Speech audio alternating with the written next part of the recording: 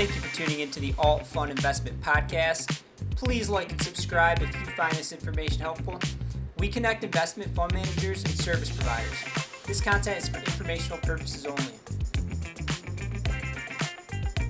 Welcome to the Alt Fund Investment Podcast. My name is Mike Schroeder. Today we're here with Ben Tenenbaum of Markham LLP. Ben, welcome. How you doing today? What's going on, Mike? Thanks for having me.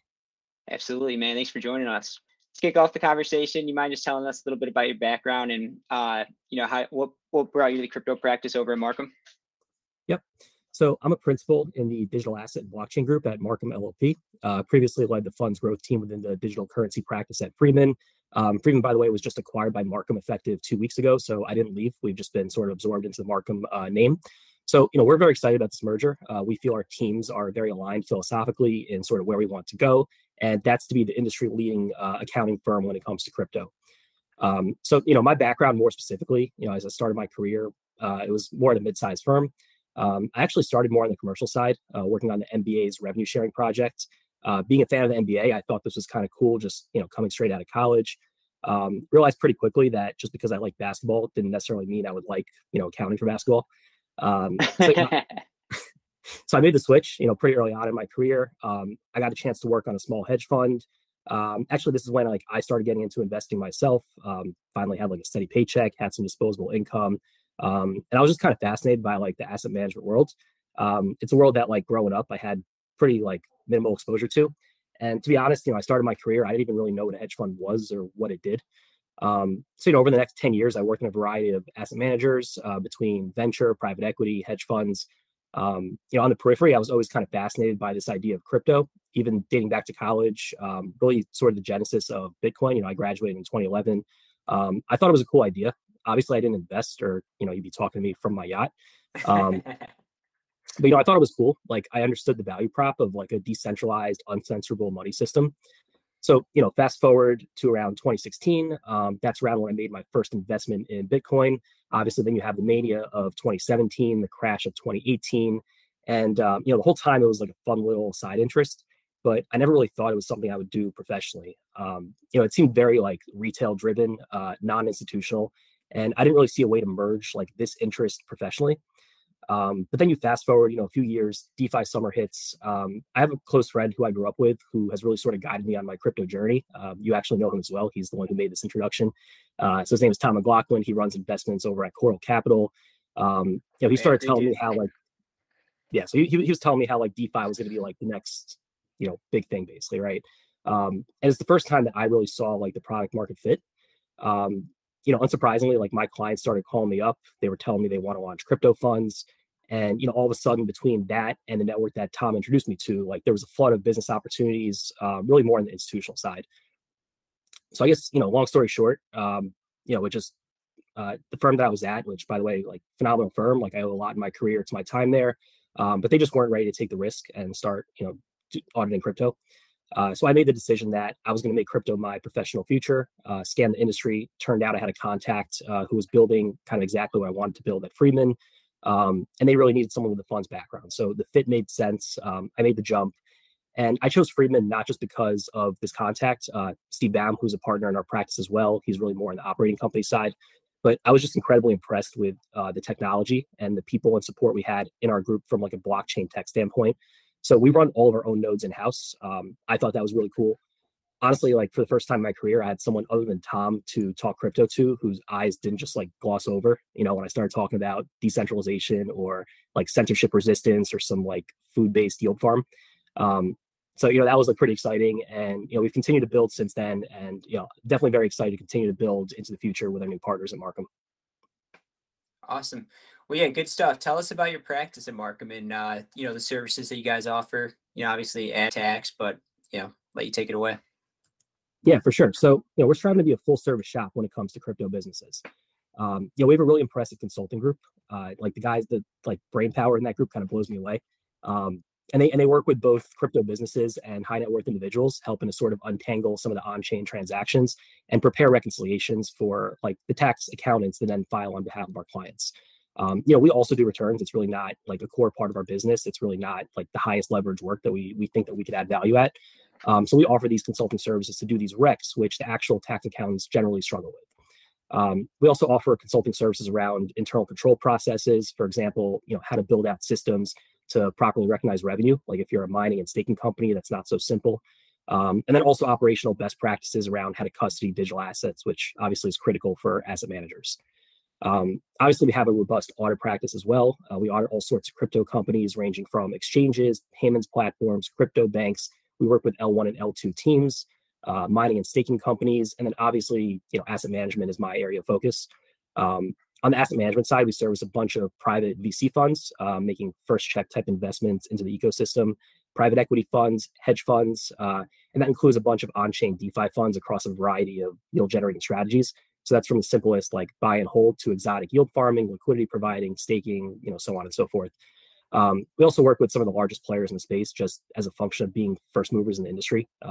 Freeman's been auditing crypto since 1415, obviously predates my involvement there. And this is obviously a public record. We audit the largest digital asset manager in the world.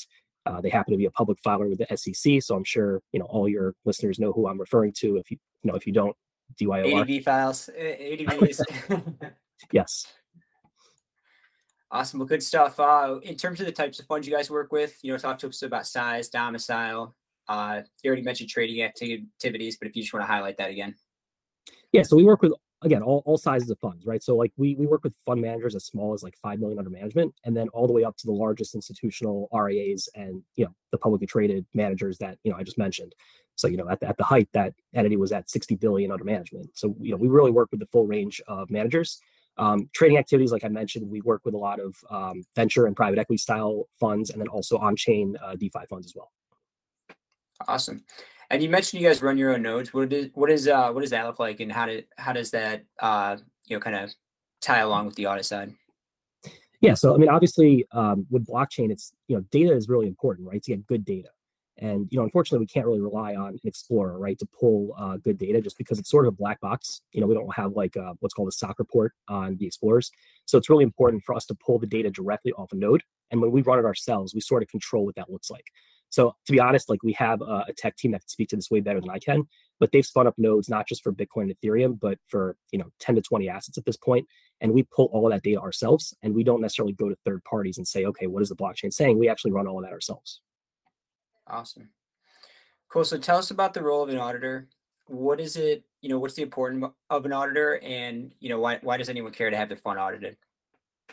Yeah. So I guess before we talk about like the role of the auditor, I kind of think it's important to establish like what's the role of accounting in general, right? Like why is this like industry important? Like why do we even need accounting? If you think about what an economy is, like it's really just an aggregation of transactions, right, between market participants. So someone's expense is someone else's income, someone's debt is someone else's asset. And all accounting really is, it's just a way to normalize this transactional activity into like at least a somewhat comparable standard, right? And when you do that, you let market participants who, like, by the way, is not just like investment professionals, but really anyone who makes financial transactions, which is like everyone, right? So it really lets them make good business decisions on how to allocate their capital. And if you don't have good data, you can't make good decisions. It's really like garbage in, garbage out, right? So the same way that languages were developed to normalize a standard of communication, between people like hundreds of thousands of years ago, or whatever it was. Like instead of throwing rocks at each other, we can say GM on crypto Twitter. I would argue like accounting is like a pretty similarly critical innovation. Sometime around like the 13th century, to really normalize the standard of tracking this transactional activity, right? And lo and behold, what happens in the 14th century? Like you get the Renaissance, right? So obviously people think of the Renaissance and they're like, oh, it's like art and music and science and whatnot. But what sort of allowed all this new like innovative thinking and like transactional activity to happen was we actually developed like a real record keeping system, right? Like outside of a barter system, which was obviously not efficient and not capital efficient. When you make it more easy to exchange goods and services and more efficiently allocate capital, it makes the whole system work way smoother, right? So I guess back to your actual question, right, which is like, what is the role of an auditor? So I think like we sort of established the importance of having standards, right, and like to make transactions and ultimately financial statements comparable across businesses, and just to allow people to make good business decisions. So like it simply put, the role of an auditor is just to make sure businesses are actually following these standards, right? And I think where there's some confusion out there on like who we actually work for. We don't work for the government. We don't work for the regulators. Like we're really working to serve the public interest. And that's why when standards that are put out there by the regulators conflict with the economic reality of like what certain transactions are happening or like what the asset class actually is doing, it's really frustrating for us as like CPAs and as an accounting industry. And there's a take I really like, and I want to give credit to Jeremy now from like Armanino's crypto group. I think he had a post on LinkedIn where he basically said like every time that we as a profession were forced to opine on a financial statement that has one of these like I would say misguided standards, it sort of erodes the public's confidence in the credibility of our profession. And the public is really who we're serving, right? So like you have to maintain that element of trust and credibility in our profession. Otherwise, this entire financial system, that's tracked on a bunch of Google Sheets throughout the world, it just falls apart. And the specific example that Jeremy was referring to was the treatment of digital assets for operating companies as indefinite life intangibles. And I think this doesn't necessarily impact my clients or your clients in the asset management space, right? Where they file sort of specialized accounting where everything is sort of fair valued. But on the operating company side, let's say a company buys Bitcoin, right? They put it on their balance sheet. They can't report it at fair value the same way that they would, let's say, a marketable investment in like Apple stock, right? But the economic reality is that these businesses are putting Bitcoin on their balance sheet to generate some level of returns on their capital, right? As they would with any other marketable investment. So the unfortunate thing is that this current guidance calls for this indefinite intangible treatment and essentially requires companies to report their Bitcoin at the lowest value it's ever been since being purchased, which is like just kind of like insane, right? So wacky. It's crazy. So the best example of this is MicroStrategy, right? So because Michael Saylor, he decided to basically turn his software company into like a Bitcoin trust, right? And if you look at his 10K, which is the annual report that all public filers are required to file with the SEC, like all semblance of comparability is just like totally broken. Like you look at their balance sheet, right? It's incredibly misleading because if Bitcoin wicks down, even for an hour, that sets the new book value of that asset, right? So the result is they show these like tremendous operating losses. They're not true losses, right? They're just like fake write downs of Bitcoin.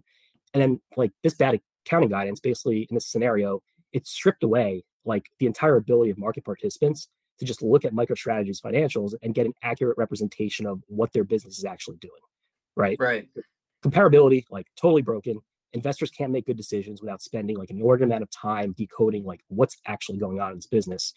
So I think that's just like, one example where those of us within the industry who understand this asset class, we really need to engage with the regulators. We need to guide them to the right answer. And we've already seen some of that starting to happen, right? So, I'm confident over time, we're going to move more into like a fair value framework for digital assets, which I think is where this really needs to move. But until then, we're going to continue to, sort of be frustrated and, businesses will be frustrated. And unfortunately, it's going to hamper corporate adoption of this asset class because, what CEO is going to want to put it on their balance sheet as sort of a treasury reserve asset? And then every quarter have to show these huge operating losses, right? And have these huge these markdowns. Yeah, it just right. looks Yeah. I love that you walked us through that. And even like when it comes to pricing Bitcoin, it's going to be a different price on exchange 1 versus exchange 2 versus exchange 3. So it's a mess when when it comes to that side. I mean, when you guys are auditing funds now, what does that look like? Are you guys basically just kind of reviewing the fund administrator's work, or can you get into that first a little bit? Yeah, absolutely. So, I mean, when we audit funds, I think there's really two key considerations for any crypto fund audit, right? It's really like existence and valuation. The rest of the audit is fairly similar, whether you're auditing a crypto fund or a non-crypto fund, right? It really doesn't matter. And with a traditional manager, like the existence assertion is like very easy to validate, right? So you have securities or investments, they're held with brokers. Those brokers are regulated by, a slew of regulators. And those brokers provide confirmations basically saying like, yes, this fund actually owns certain investments, right? As auditors, that makes our job pretty easy, right? We just rely on what the broker tells us. With crypto funds, like obviously it's not the case. So you don't have broker statements for the blockchain. What you do have, hopefully, is a publicly verifiable ledger, right? The problem is that like normalizing this data, what we talked about before with the nodes, right? It's not always easy. So like as auditors, we can't, like I said, place reliance on like Etherscan, right? Because the code is just a black box. We have no way of knowing if it's actually pulling the right data off the Explorer or off the blockchain. Like in practice, I think these explorers are actually pulling the right data, right? Because if they weren't, there's a whole bunch of Twitter sleuths who would, take advantage of arbitrage opportunities and, just based on like asymmetric information, if they're able to pull one set of data and explorers are reporting something that's not correct, there's obviously opportunities there, right, to make some sort of profit. The problem is that we can't go to the regulators and say like Zach XBT's Twitter account said this is good, so like this duck avatar is like attesting to the legitimacy of the blockchain, right? So like unfortunately from an audit side, it requires like a certain level of technical sophistication just to validate that like the assets held on chain actually belong to our clients. Especially when you get into smart contracts, staking, various DeFi activity, those assets may or may not even show up in our client's wallet, right? Especially if they're staked or they're locked into some sort of smart contract. Um, with crypto, you have this great feature of its sort of non-custodial nature. From the audit side, like that presents obvious risks and headaches, right? You don't have that trusted third party you can go to, you can rely on. And, that's something I love about crypto, that we remove this like sort of trust layer, but also requires the auditor to have this sort of level of understanding of the underlying technology to really be able to truly attest to our client's ownership over, the private keys and, get some sort of reasonable assurance that the rights and obligations to those assets actually belong to our clients. So, even in the event when managers are holding assets off chain, right, with a centralized counterparty, like let's say, like in Anchorage, Anchorage or Coinbase, like those counterparties, they're not necessarily subject to the same level of scrutiny as banks and brokerages, right? So, crypto exchanges, for example, they commingle all your funds. So that means that like you hold Bitcoin with Coinbase, that Bitcoin is not sitting in like Mike's account, like it's sitting in an omnibus account with everyone else. So I can't go to, the blockchain and say, what Bitcoin is sitting in Mike's account at Coinbase. Like that just doesn't exist unless you're using, their custody product. It's really just all internal entries, right? So we're relying on Coinbase's systems to make sure that they're tracking all of it properly. And from an audit standpoint, if they don't have sort of like a service organization control report around that process, you can't rely on that data. So again, all of these things make it difficult from the audit side. That specific scenario of commingling funds and exchanges basically means that these exchanges don't meet the definition of a qualified custodian. And any fund that is registered with the SEC, they have to keep their funds with a qualified custodian, right? So now there are QCs in the crypto space that obtain like stake charters, similar licenses, Coinbase Custody and Anchorage being two examples. And there's a big difference between Coinbase Custody and the exchange product that, retail knows about. And, I think that there was some confusion there, like in the latest 10Q filing of what's actually insured and what's not based on whether you're on the exchange or you're in the custody product.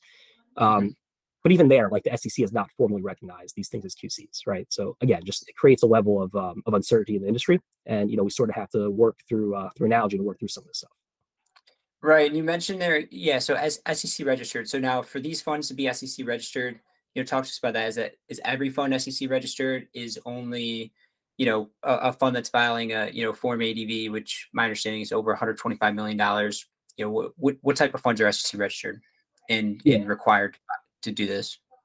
Yeah, so that's a good question. I mean, funds are registered with various regulatory jurisdictions, right? So the SEC has an AUM requirement, and they also have certain exemptions. So, for example, if you run a VC fund and you don't necessarily have a large percentage of your fund in liquid assets, you get a VC exemption, right? Where you don't necessarily have to. You still have to register, right? But you don't have to, do, for example, the surprise custody examinations. So there's various requirements within various regulatory bodies. The Cayman Islands Monetary Authority is a very popular one. They require audited financials within 6 months of year end. The SEC requires that within 120 days. And the reason we really do these audits for RIAs is because there's this thing called the custody rule, where the SEC can come in or someone has to come in and do a surprise custody examination of the portfolio. And that's obviously an operational headache, right? So to get out of this requirement, a lot of asset managers opt for the option to get an audit.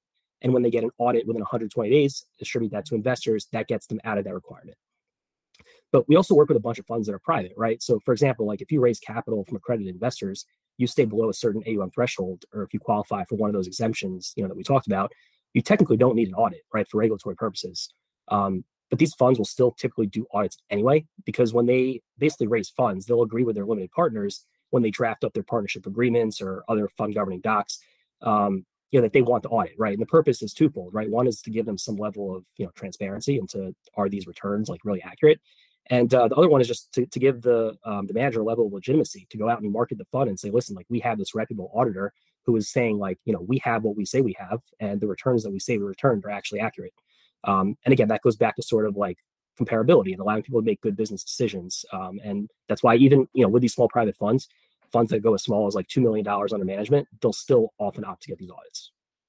Yeah, that's great. So that was actually going to be my next question in terms of what funds are required to get an audit. So you mentioned SEC registered, and a lot of these funds will be putting this in their offering documents. And, it sounds like a lot of investors would like to see that as well. Is that correct? Yeah, exactly. So if you're an RIA, you're getting audited, right? So that's basically every fund that's registered with the SEC over the AUM threshold, they're going to get an audit that's required to be filed within 120 days of year end. If you're an offshore fund and you register with someone like the Cayman Islands Monetary Authority or BVI, that requirement for SEMA specifically is 6 months. So they need an audit within 6 months, even if the fund manager is not an RIA. You still need to file with SEMA within 6 months. And then the other side of that is, like the private funds, they'll just get audits anyway because it's very hard to raise capital, especially in this space where a lot of these managers are young. They don't necessarily have a track record. And to really get someone to commit, checks of $1 million plus, it's hard to do that without the legitimacy of an audit. 100%. And I know you touched on a couple of things here already, but tell us about some of the complications that you see, particularly when it comes to auditing the crypto funds. Yeah, so I think the existing stuff is what I talked about before, right? That's really with crypto the main sort of struggle, right, or pain point that you don't really have on a traditional fund. I think the one area we didn't really talk about yet is valuation. So generally with a fund audit, like valuation is like the whole deal, right? With crypto, like I said, like really custody becomes a big thing, the existence, but you still have unique valuation considerations. So I would argue with a VC or a PE style fund making investments in crypto companies, the considerations are really no different than like a traditional venture or private equity fund. Obviously, assuming there's no like liquid token in whatever project is being invested in. With liquid tokens, though, it's sort of unique because you don't have what's called a principal market, or you don't have an obvious, let's say, principal market, right? So as an example, Apple stock trades on the NASDAQ. All the liquidity and volume is collapsed into one exchange. You know the NASDAQ is going to close at 4 p.m. every day. That's your cutoff time, right? And you have your one main exchange that you can go to. And it's very reasonable to say that the last trade of Apple stock on any given day is representative of fair value, right? You're not going to trade Apple stock anywhere else, most likely, right? So with crypto, right, there's hundreds, if not like thousands of exchanges around the world with fragmented liquidity, and they trade 24 hours a day. And now you also have like DEXs competing with CeFi exchanges for liquidity, right? So you have all these fragmented little like bits and pieces of liquidity around the world. So it becomes really important to establish, first of all, like what markets are even accessible to your client, right? Like if your client is not even allowed from a regulatory standpoint to be playing around in DeFi, you wouldn't even consider a DEX, right? Because they can't actually access that market. And then you also kind of need to set a cutoff time because these markets trade 24 hours a day around the world. Like what time is your actual valuation striking, right? Your NAVs. So those are two really important considerations. And obviously, once you go down that sort of flow chart of figuring out what is your principal market, and a lot of times that's going to be your accessible exchange with the greatest level of volume and activity, that's where you sort of identify a cutoff time and set a price, because ultimately that's what's going to represent the exit price of that asset that you're actually able to get out of. Yeah, that makes a lot of sense. Yeah, thanks for going into that. And one thing I'm also curious about, because I know you guys have come across a couple NFT funds in your time. Tell us what that looks like, because I can't even imagine from the outside looking in. Yeah, so NFT valuation is interesting, right? It's obviously a level 3 investment, right? So you can draw a parallel to funds that invest in like art or whiskey or like really any other level 3 investment that you can't really do a discounted cash flow on, right? Because they're not like cash flow generating assets for the most part. So typically these types of investments, you really need to bring in a valuation specialist or an appraiser or something like that, right? To value the asset, because there's really no trade volume to point to. With NFTs, that's different, right? You obviously do have a ton of trade activity. The problem is that data is really bad. So like we know there's a ton of wash trading going on in the NFT space, right? I can't necessarily point to a floor price of a project on OpenSea and be like, okay, that's indicative of fair value. So part of me almost feels like as an industry, we're being punished for having too much data. But the reality is it's actually very difficult to isolate like what is true trade activity on NFTs and what isn't. Even beyond like just the wash trading for tax purposes, like we have people actually like yield farming NFT exchanges to try to get like access to the token, right? And just like moving assets between their own wallets. So it really is not as easy as you would think, right? Of just taking a floor price. And I think a lot of people assume it's just that simple. Right. And then, you got these collections, or you got the frog with the hat, or, the cigar. Yep. Some of them are a little bit more rare, like things like that could definitely be an issue as well on the valuation standpoint. Yeah, well, I guess the rarity trait's an interesting thing. I want to come back to that, but I do think like sort of as the space matures, we're gonna have a combination of, first of all, like legitimate appraisers of NFTs, right? Because the industry is so new, like it's hard to say someone that's been in the space for 2 years is like a legitimate appraiser of the stuff. I also think we're gonna have much more robust reporting tools on things like rarity traits and true trade activity. But on rarity, right? So that's an interesting one. So I have clients that have come to me and they say like, I have this NFT it's got a 1% feature. Like it makes it way more rare and more valuable than all the other ones in this collection. And my response is always like, what are people paying for that feature? Right? Like just because something is rare doesn't mean it's actually valuable.